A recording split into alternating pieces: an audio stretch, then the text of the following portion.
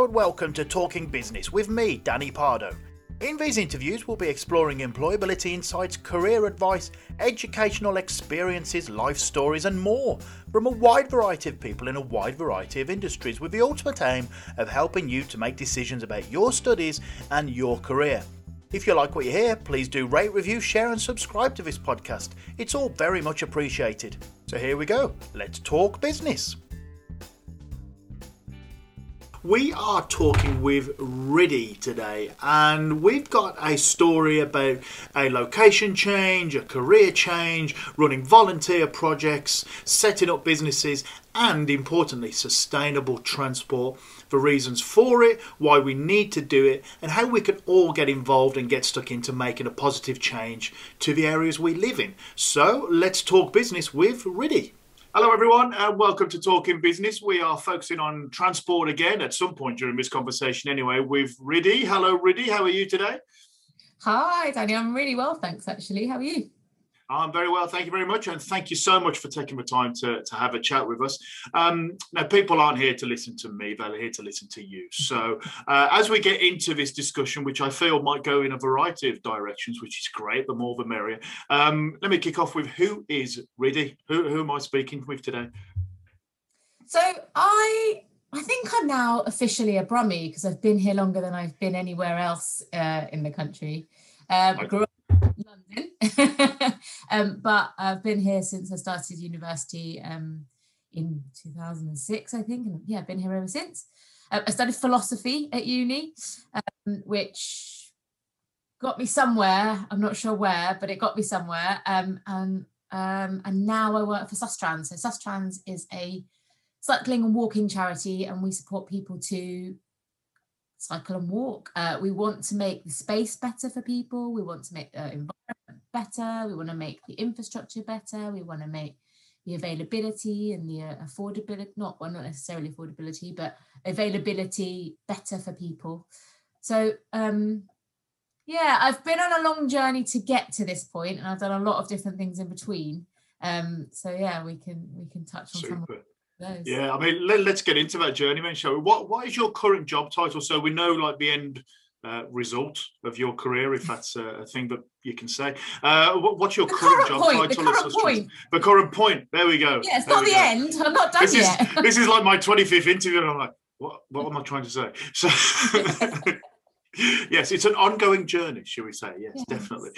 So what's your current job title really at Sustrans? So currently I'm a partnerships manager for the West Midlands. So that means that I develop relationships with people. I do some of that networking element. I look for the opportunities for our staff. So where there might be some job opportunities or project opportunities for our staff to work on. I work with the local authorities. So a large part of my role is raising ambition. So within the transport environment, and within the active transport environment, there is always this underlying theme of active travel and wanting people to get in and walking. But sometimes people lack the ambition or the courage to make the next step because it can be scary, because it's not what we've always done. We've always focused on the car. We've always focused on that sort of personal mobility around the vehicle. And so to change that to active travel can take courage and ambition. So part of my role is to develop that and grow that within people in the local authorities. And when I say local authorities, I mean like Birmingham City Council or Coventry City Council. And I work across the West Midlands. So I work from, Wolverhampton to Shropshire and Herefordshire and all the places in between. And so it's showcasing some of the work we've already done and looking at the opportunities that we can provide and talking about the things that went well, and even talking about things that didn't go so well that we want to improve on. So it's really about lots of conversations. I spend a lot of my time having lots of really heartening conversations with a lot of different people, from businesses and officers in the council to charities and other organisations working in the same sector. So that's what I do now. But it's been a bit of a journey to get here. Not a bad journey, that makes it sound bad, but just a varied journey, so what I'm looking for. So like I said, I came to Birmingham to go to university. So I'm originally from London via Kent, So my parents still live in Kent, and I studied philosophy.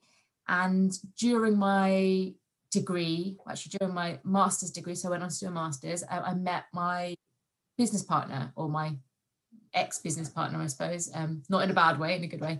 And we started talking about, so she's an artist, and we started talking about the limited opportunity for artists available in the city, and how if you wanted to showcase your artwork, you kind of had to pay and hire a space, and you had to be in a position to be able to do that.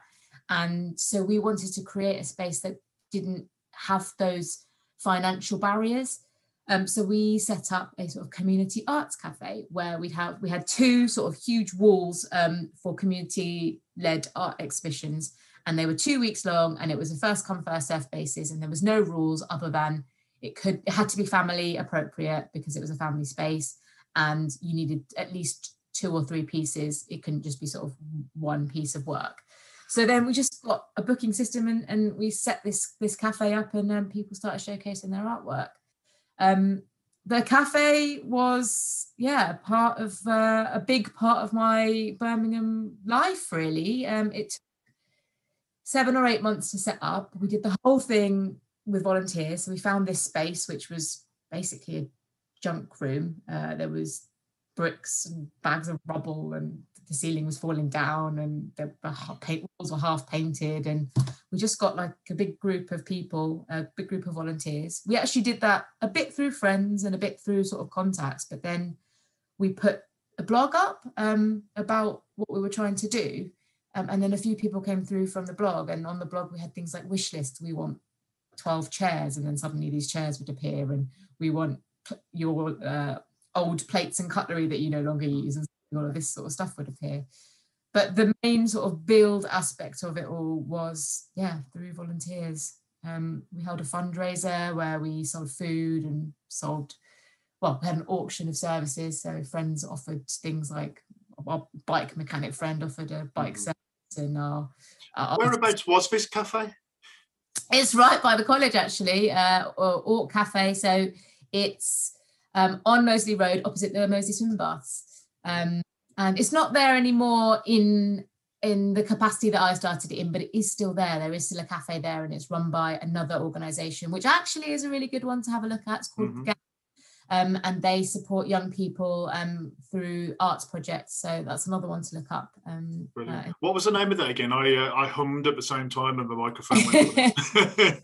The new cafe is called The Mix, and the organisation that run it is called The Gap.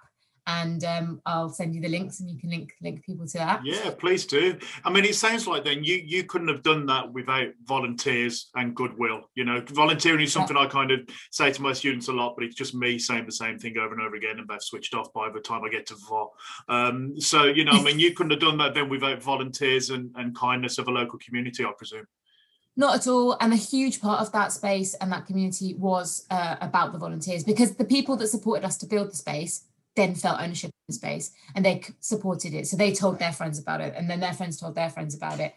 And when they came and when they were there having a cup of tea, they offered, do you need help with weeding the planters outside? Like, because they'd helped build it, they felt connected to it. And the process of getting this whole cafe, there was lots of things involved that actually would be really relevant again to the students that you're working with. So things like going to the Prince's Trust and doing an entrepreneurship course that we did, and that really supported us to help us write a business plan, help us develop cash flow sheets, help us understand accounts and some of the legal sides of running a business.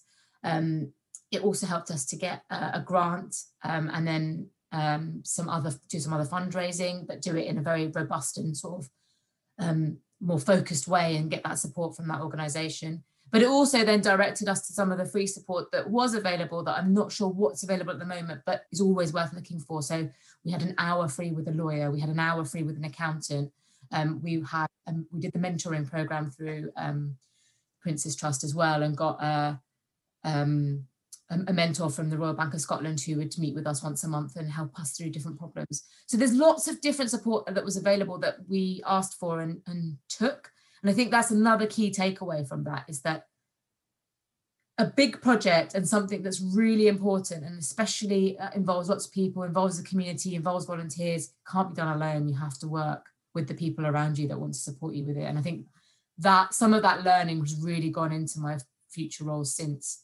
So after the cafe, we sold the cafe in the end, and then I worked for myself for 10 years, and or 5 years after that, I suppose, and doing lots of things, research projects, working with the community, trying to fundraise for different community projects, projects looking at how volunteers could be more involved.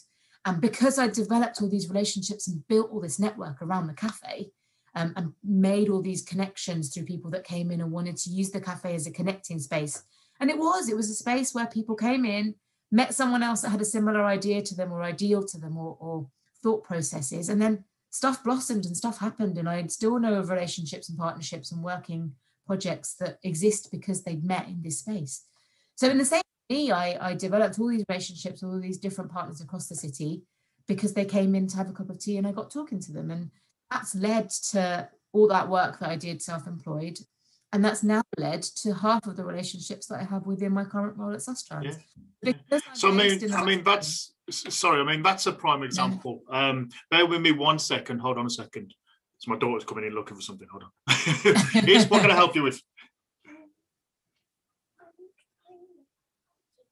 That on the table. Right, that bit's getting edited. Where were we? Oh yes. So that's a prime example then of not burning your bridges, isn't it? And those networking and the connections that you generate organically just from doing your thing, and the importance of keeping those connections and building on that, because you never know when you're going to need them for future projects and things. Absolutely. And that element of supporting those relationships that you build is a very time-consuming thing, but it is worth it. Like just keeping in touch with, and now I do it in a very different way than I did it back then. Back then it was sort of a few social media posts or an email here or there or a like on something that they've done as part of their project. And now it's a bit more strategic. You know, I have a list of people that I really want to make sure that I keep in touch with, and I make sure that I'm regularly contacting them and sharing information, but not too much because then they get fed up of hearing from you. So it's a skill set and it's a really fine balance. And I think that that's something that we need to learn how to do better, is managing the relationships and networking in that middle ground where you're just involved enough so that everybody remembers your name, but not so involved that everybody hates your name. Yes, that's right. Constantly telling them the same thing over and over again. It's like, yeah, I know you told me about your website yesterday, and something I'm trying not to do too much of. But it's a tricky balance, isn't it? Because everybody's different as well. I mean, what would you say to students in terms of social media presence and being online? Because a lot of them live on TikTok, Snapchat, Instagram, post all kinds of things. And I always say I'm not following them because I don't want to know what they do at the weekend. How important is like students looking after their social media presence online and kind of selling themselves on it? For me, social media is a tool, not a space to, well, like you said, live on, but that's my personal opinion on it. I think knowing that everything you put out there is always going to be out there is always the way I've always thought about it. So putting something online that you might think in a few months, weeks, years, you don't want other people to see, just sort of thinking about the content that you put out there. I use it in professional capacity only. So I use it to connect with people that are doing work that are similar to my ideals and goals. So I use that on my professional and personal profiles, but it's mostly all professional connections. Like I'll connect with a local park that's got a cycle route through it that I want to talk to about, hey, how can we make sure that pedestrians and cyclists are all working together on this space, because it's not a very wide path, and how can we make sure that everyone's happy with the space that they're using? So I do use it in a very sort of work-based context. But I think that there's a lot of content out there, and being selective about what you post and engage with is important, because otherwise you could get lost in it. And I think, that key element for me is putting content on there that you want the legacy for it to stay, and not something that you might be embarrassed about. Yeah, that's right. Because once it's there, isn't it? Somebody's screenshotted it somewhere, or it's on some kind of server somewhere that somebody drags up. So, got to be careful about that. All right. So let's go back to your career journey then. So we got 2005-6. You come to Birmingham. You've got the arts project, the arts cafe. So where are we up to now? You said you did that for, what do you say, 10 years, something like that.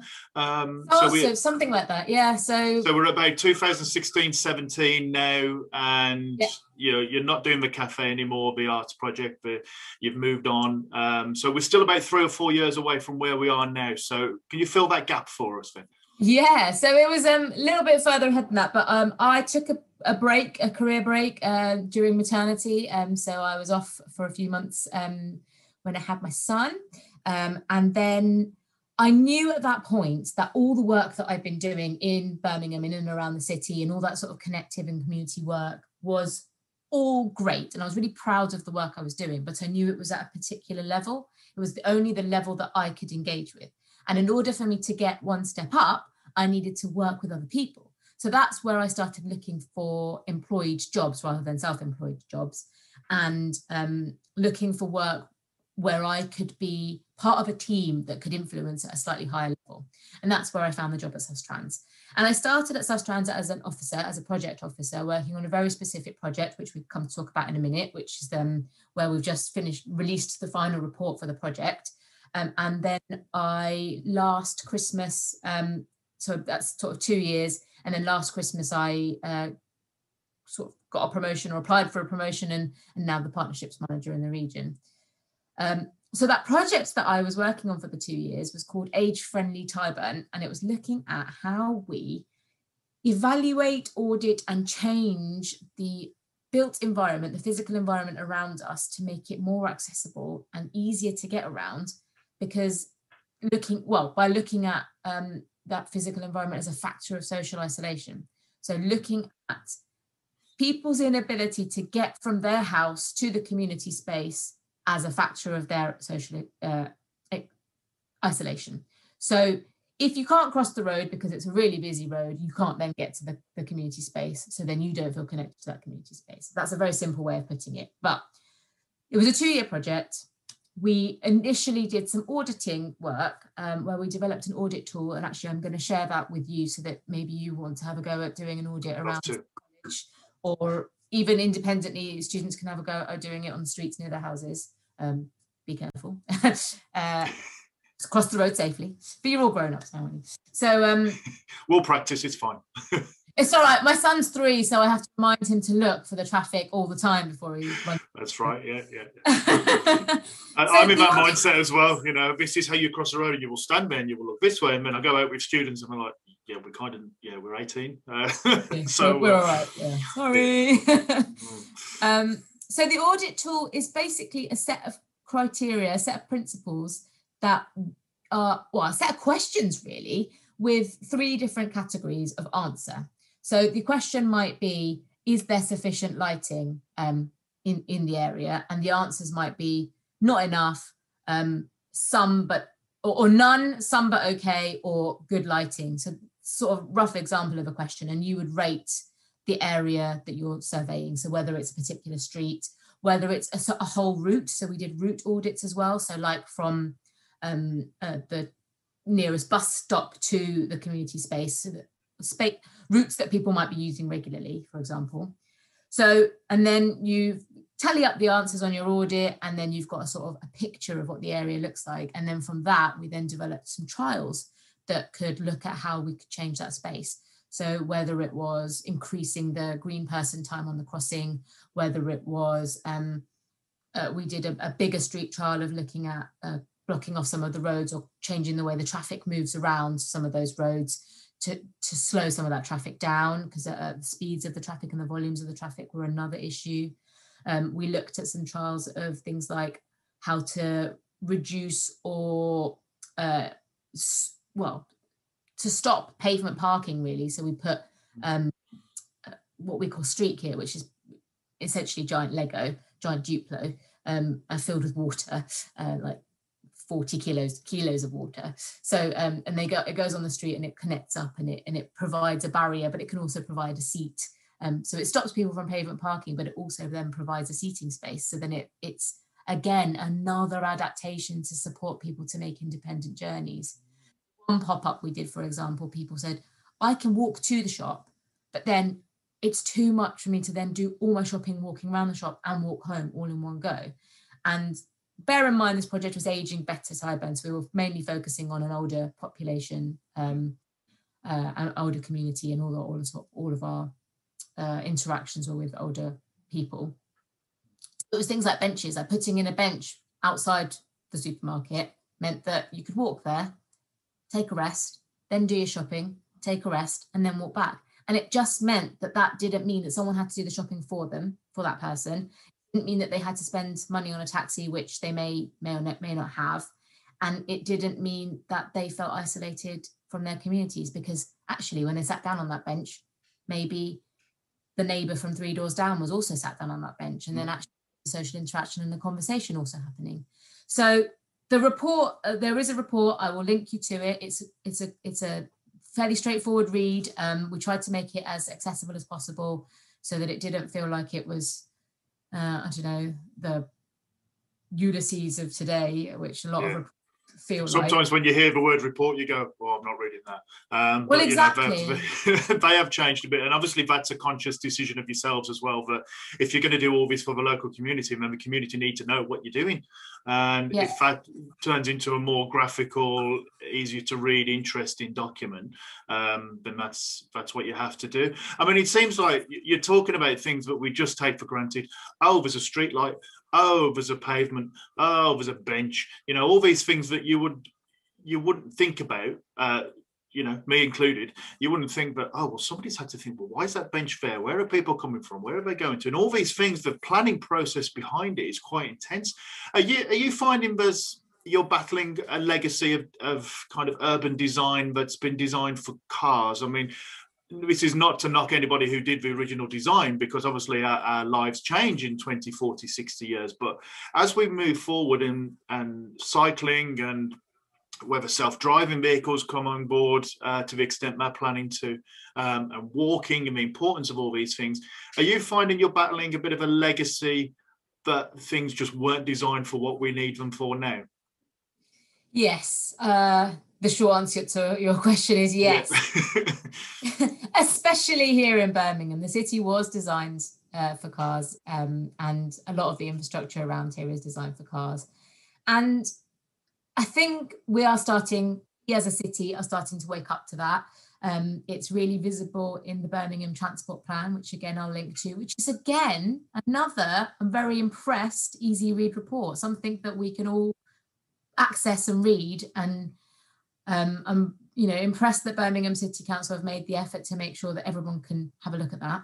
But what I'm trying to say is that there is a step change. There are people that are looking at the way that we've designed for vehicles, and trying to look at how we incorporate active travel. So whether that's cycling, walking, how we integrate with public transport.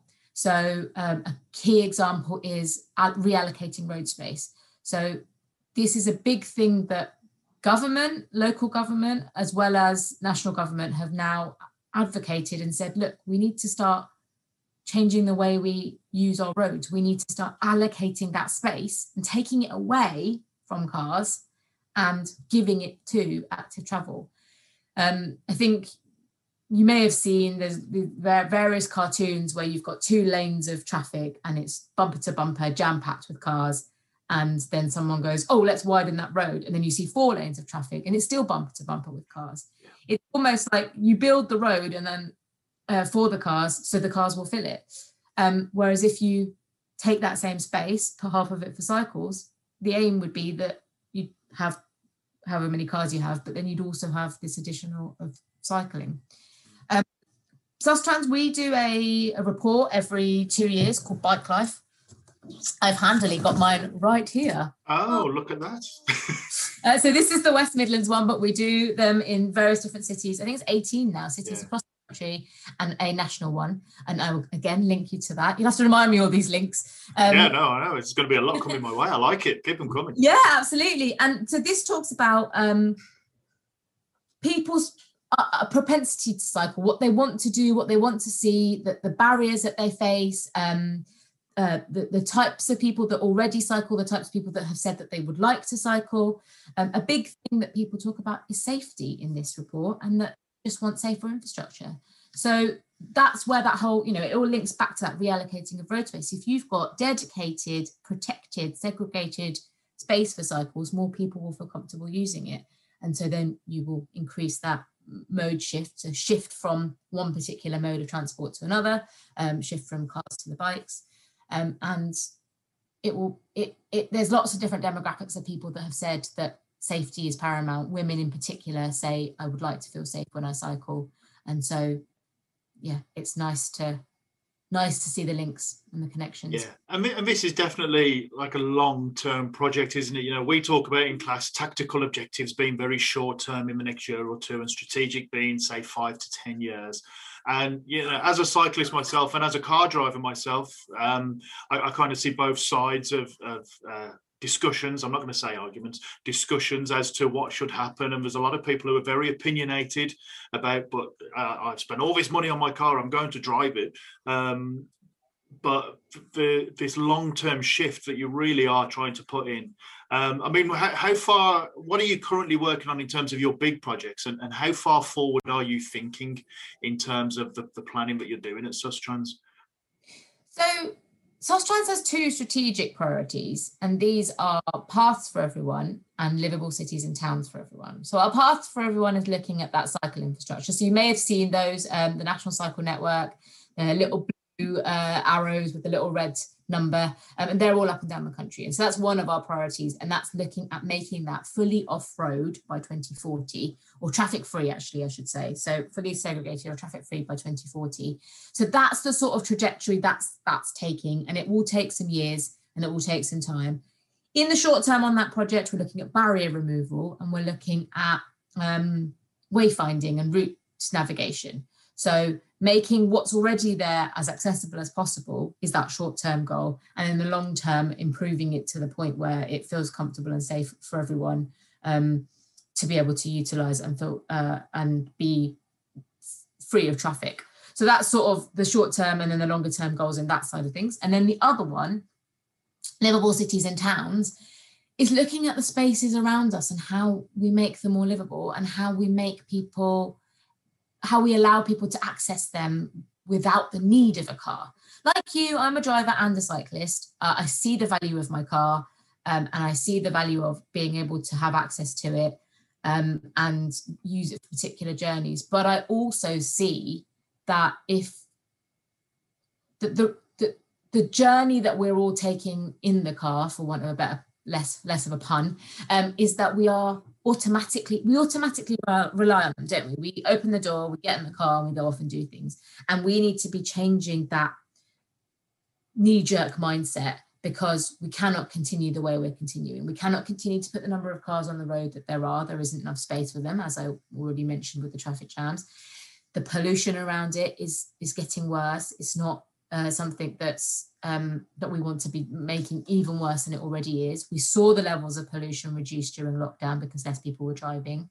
So people's health, we need to be looking at people using active travel to make their health benefits, both mental and physical. And so this strategy looks at all of those elements. It looks at how we look at active travel in the whole and all of the different elements of it. And in short term, we're looking at things like behaviour change projects, where we support people to learn how to ride. We support people to access the infrastructure. So access bike parking, access facilities at the workspace, access training sessions and confidence building sessions. So in the short term, it's a little bit around that. And in the longer term, it's about building that infrastructure and changing that mindset of those local authorities to be able to look at how we incorporate active travel into all of the things that we do. It shouldn't just be part of the transport policy of these roads are being built, oh, let's stick a bike lane here, or let's stick a bike crossing here. It's about this crossing is relevant to these schools and this hospital and this shopping facility. And then we need to put the trip end stuff, so the the secure bike parking in at the end. We need shower facilities at workplaces. We need to change the mindset of the employers to say, actually, we're going to build in, say, 10 minutes of your workday to allow you to get changed and have a shower if you cycle to work. So those are some of the, the ways we work with businesses. So in the short term, it's about changing and then raising ambition. In the longer term, it's about changing the environment around us. So I hope that answered your question. Oh yeah, that's amazing. In fact, it kind of ruined two of my next two questions because you just answered them. But no, I mean that's absolutely fascinating. Yeah, there's so many things. I mean, I don't mean to hark on about taking things for granted, but the ability to shower when you get to work is such a major factor, especially with the summer months coming. I mean, my cycle is 10 miles, and I suffice to say I need a shower when I get there. But it is things like that people go, well, I can't, because I can't carry my suit. I can't get changed when I'm there. I've got meetings with clients or teaching classes all day. And things like that could stop so many people. And it is that behavioural shift, there we go, got it right second time, is huge. And that's something I've been quite concerned about with my students. I do the quick polls in class, who's learning to drive and who cycles regularly. And it is literally maybe 1 or 2 per class who cycle. And the number of people learning to drive is way more. And to think that if we were going to have 3 or 4, let's say 3 or 4 students in my class drive, and you multiply that by all the classes around the college, we don't have parking spaces. We probably don't have 50 parking spaces in walking distance of the college. So if you were going to add another 100 or so cars to the road, it's not going to work. So it's really interesting what you're doing there. Sorry to interrupt you. There are lots of other barriers that we are looking at. So more male students cycle than female students, and looking at those different barriers. We tried to do some workshops. Well, we've done some workshops with particularly a Muslim school in Leicester, where the pupils there, they've got 2 schools. One's the boys and one's the girls. And we worked specifically with the girls' school looking at, and because the girls' school, the uniform is traditional. And so it's difficult for some of the women and girls to cycle in that. So we did a workshop with one of our Muslim members of staff who has experienced how to adjust her outfit, her dress, to make it accessible for her to also cycle. So it's looking at the very specific things that some people might find as a barrier and finding ways to support people with that compassion and with that understanding that it's not going to be easy for everybody, and it's not going to be straightforward as just getting on your bike and going. We recently ran a campaign called Helmets, Hijabs and Hair, where we were looking at how different people from different backgrounds with different hairstyles style their hair in order to get a helmet on. And it's not as easy for some people. I mean, there's part of it is wanting to look professional and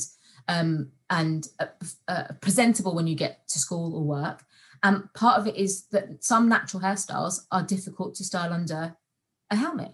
So looking at that as a positive challenge to ask the community around you to say, how do you style your hair in order to make it look professional, for you to feel confident and comfortable, but also still to access something like cycling.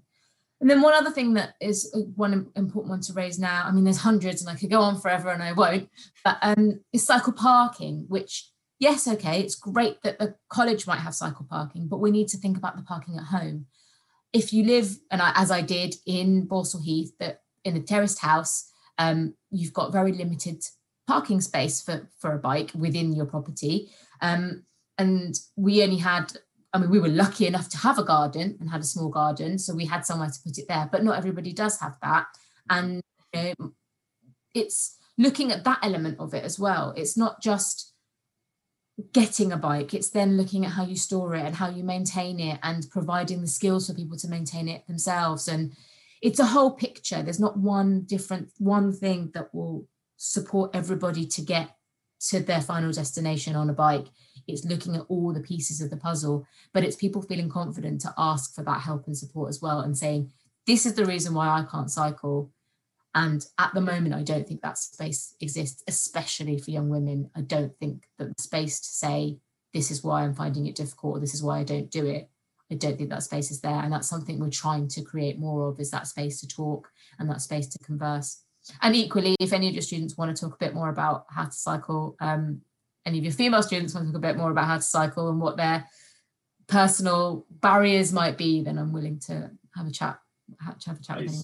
That is so kind, and thank you. I will definitely be putting that to him, and no doubt taking you up on that offer. So another question here then, in terms of what's the point of all this, and to kind of preface that question, my views, I've always been kind of pro-environment and save the planet, and I'm not going to get too much into detail, but I'm sure you get the gist of what I'm saying there. But, and as a dad, a dad of 5.5, almost 6 years now, I've really tried to make a conscious decision that we have got to change. I would love for my daughter to be able to cycle to school, but at the moment that doesn't work with the roads and the areas we go down. So as a dad, I've really felt, gosh, I've got to do something, and if that means cycling 3 or 4 days a week rather than car 5 days a week, then that's a shift I'm doing. So in terms of what's the point, and has being a mum yourself kind of changed your views or anything, because you're obviously very passionate about what you do? Has that come along more as now that you're a parent? And what is the point of doing all this sustrans stuff? Why bother getting on bikes and walking? Firstly, because it's fun. I feel a sense of freedom when I get on my bike that I don't feel when I get in the car. And that sounds cheesy. And I think some people are probably giggling at me right now or laughing at me right now, but it's true. I feel free. For me, part of it's mental health. So I love my ride to work. I've only got less than you, some 6 miles ish to work, so it's about half an hour, and it allows me to switch off my mum brain after breakfast, Rice Krispies in my hair, or whatever else has gone on, and switch that little brain off and switch on my other brain that says, right, I'm now sus-trans staff, I need to think about these things and have these conversations with people. And in reverse on the way home, switch off my work stuff, go back into mum, what puzzles and games are we going to play this evening? So partly it's that. Partly it's the physical activity. I have noticed in lockdown where I've been working from home, I just don't get enough physical activity. And lots and lots and lots of research shows that rather than organised sports, active travel to school or work or college is the best way to keep fit, because it's regular. It's a route that you will do all the time, so you can use that route. Like you do the same 5 miles or 4 miles or whatever, so you can use that route to improve. It's like there's a learning and improvement route there, and because you're doing it every day or 3 days a week or 4 days a week or whatever you're doing. So there's lots of research out there that shows it's the best way to improve your fitness. So that's something to look into. And then, like you, for the environment, it's really important. We have very little time left to change the way we behave in order to protect the planet, protect the environment that we live in. And I cannot stress enough that we cannot keep putting more cars on the road. It's just not going to work. There isn't enough space for them.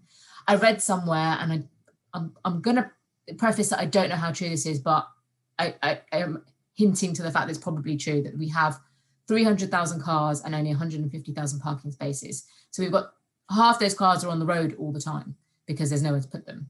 So, I mean, again, I'm not sure how true that is, but we'll go with it. We just cannot keep putting the cars on the road. There isn't enough space. There isn't enough. The pollution that it's causing is too much. So the environmental impact is a huge factor for me.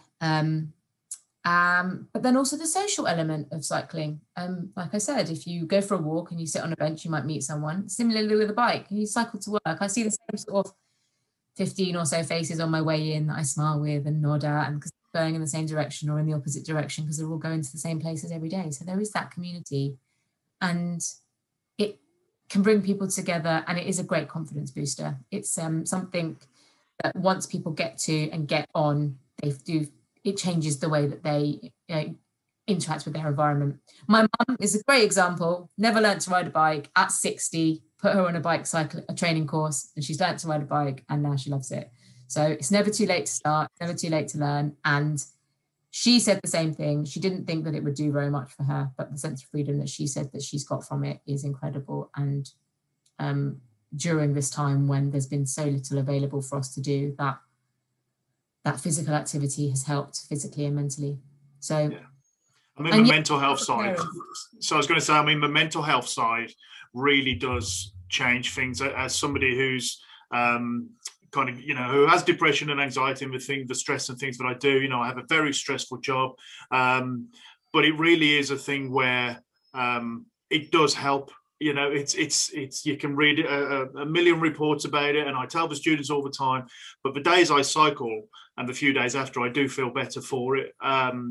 You know, my legs aren't what they used to be, but they will be in a few weeks. Yes. But, you know, mentally, it does clear you. And it does provide you with that, even if, you know, I mean, I drive on cycle on a variety of roads. With some have got very heavy traffic, some not so much, but you do feel, it just feels different, and I'm in control, and if I want to get to work a bit quicker, I will, and if I want to get to work a bit slower, I will. And that you've got that choice to do that, haven't you?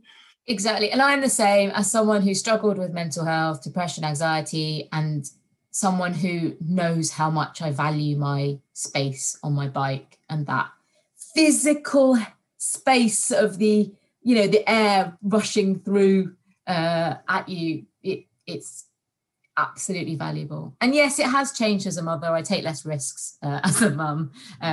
Bike, I think I do cycle a little bit slower, or try to avoid the traffic where I can. And the last one I was going to mention was the more people that do it, the more people that we'll have out there on bikes, and the more impetus there'll be for safer infrastructure. So a kind of safety in numbers sort of thing. Not that I'm advocating that we all get out there and those busiest roads possible to try and shoot some of the traffic. Everybody to Five Ways Island. Let's go for it. No, terrifying. No, if we have a bigger cycling community, there'll be more of us to ask for better infrastructure and lobby for better. Yeah. Well, you know, I hope that we do get more people doing that. So looking at, you know, you said you do a lot of reports with Sustrans, and obviously you've got, before you can make decisions, you've got to have the data and the information in place to do that. It can't just be, well, I thought it'd be a good idea, let's throw £10 million at it. You know, you've got to have that proof and the data for it. So, you know, moving forward then, in terms of Sustrans and what you're currently doing and what's next for you, are you doing a lot with the Commonwealth Games coming up? Is that a major focus for you, or are people in your teams working with regards to that? Because that's coming summer 2022, which is about 15-16 months away. So it's coming quick, isn't it? The deadlines are starting to loom. So is that something that you're involved with?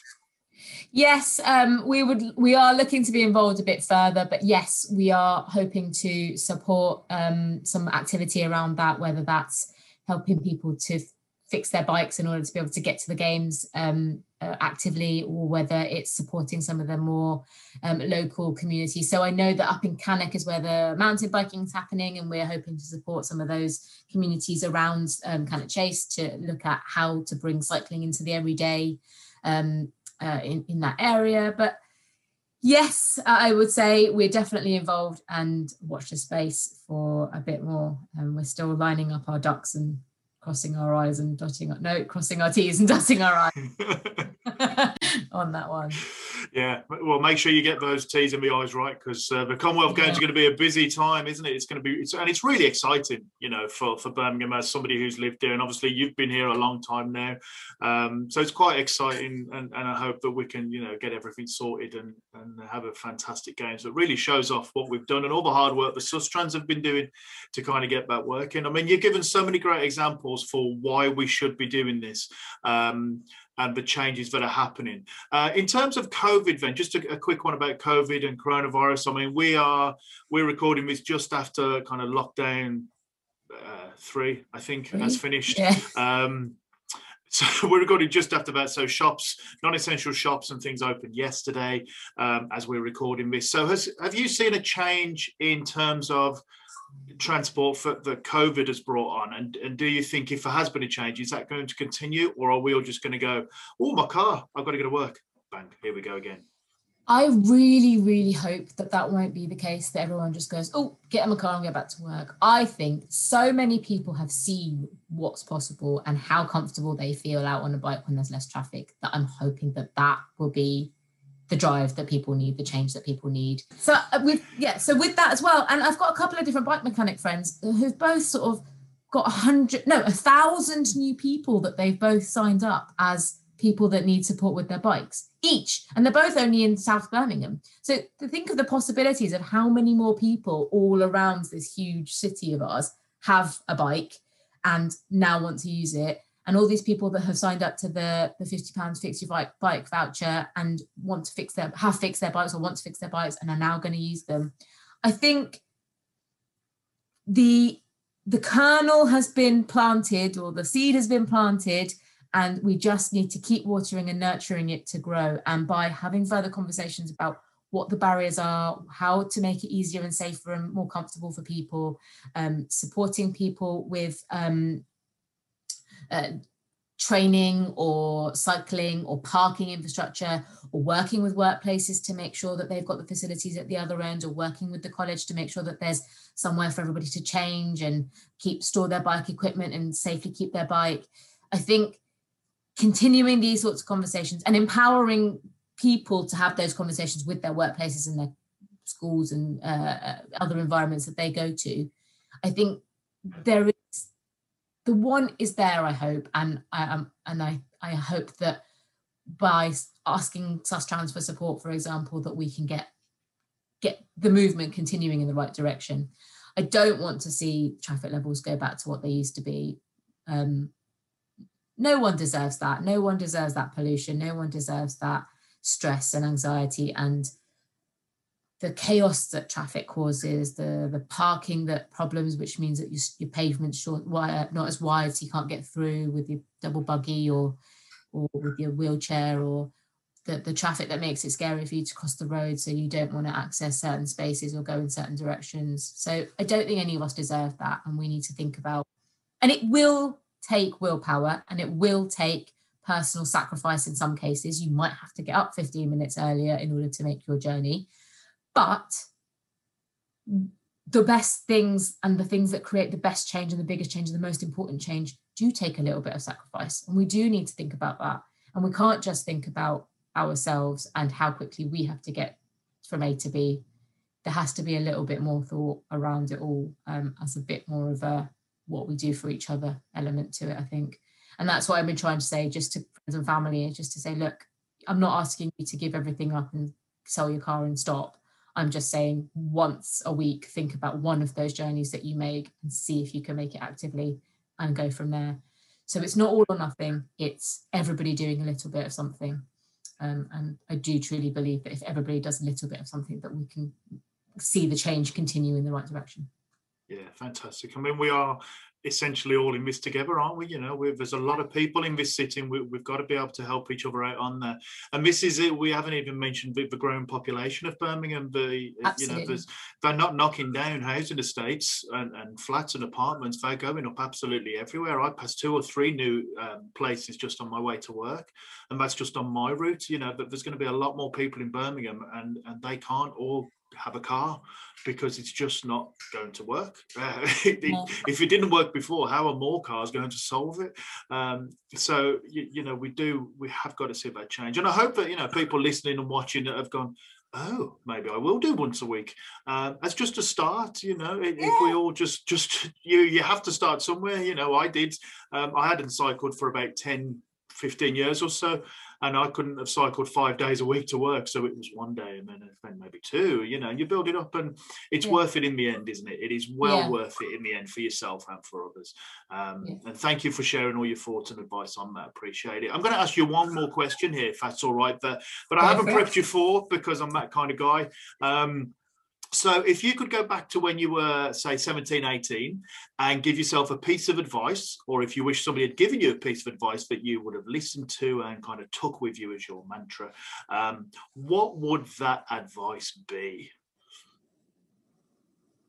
I think it would be to trust your instincts and to take those instincts and run with them. I think in lots of cases, especially as a woman of colour, especially when I was a young woman, I felt that my thoughts or my ideas didn't have the same weight as other people's. And so sometimes I think I hid them. And then once someone at some point said something to me like, this is a great idea, then I started to believe them. But for a long time, it was a lot of imposter syndrome and a lot of I don't belong here and this isn't my space for me to make a change in. And actually, if I'd have taken that bit more and trusted my own instincts a little bit more, I think it would have taken me a little bit further. So trust your instincts and believe in yourself, I think, which again sounds really cheesy. I promise I'm not that cheesy a person. Cheesy is fine. I've been trying not to apologize every time I say something that sounds cheesy, but but it's true. This is coming from you. This is not another example from me standing at the front of a class like, oh, Danny's going off on one again. This is from you, who's kind of been there, done it, still doing it. Your journey is, like you said, continuing and far from over, and you're really passionate about what you do. That's so obvious, and it's a credit to you. And thank you for your advice, your honesty there. I really appreciate it. That will resonate with a lot of our students, no doubt at all. What we'll do is then I'll say cheerio in a minute. Stay on the line, and we'll have a quick finish up here. But for now, I'll just say thank you very much for talking business with me. Really appreciate it, really, and all the best to you and Sustrans for the next few. Forever, really. Thanks. All right, see you later. Bye-bye. Thank you. See you. I'm sure you'd agree with me that is quite a journey that Riddy has been on to get to where she is and, importantly, where she's going. And what fascinating insight into the world of sustainable transport as well. And I hope that you can take something away from that and get involved yourself and make a change to your local community in an effort to make a change to the wider community as well. Thank you again. Really, really appreciate you giving your time for us today on Talking Business with me, Danny Pardo. You can say hello to me on all the social networks. Feel free to drop me a tweet or say hello on Instagram, or like, share, rate, review, subscribe, and do all the good things with this podcast that you are listening or watching today. So thanks very much, and we'll see you again on another episode of Talking Business with Danny Pardo real soon. Thank you. Cheerio. Thanks for listening to this episode of Talking Business with me, Danny Pardo. I hope the advice and insights in this episode make a difference to you, your studies, and your career.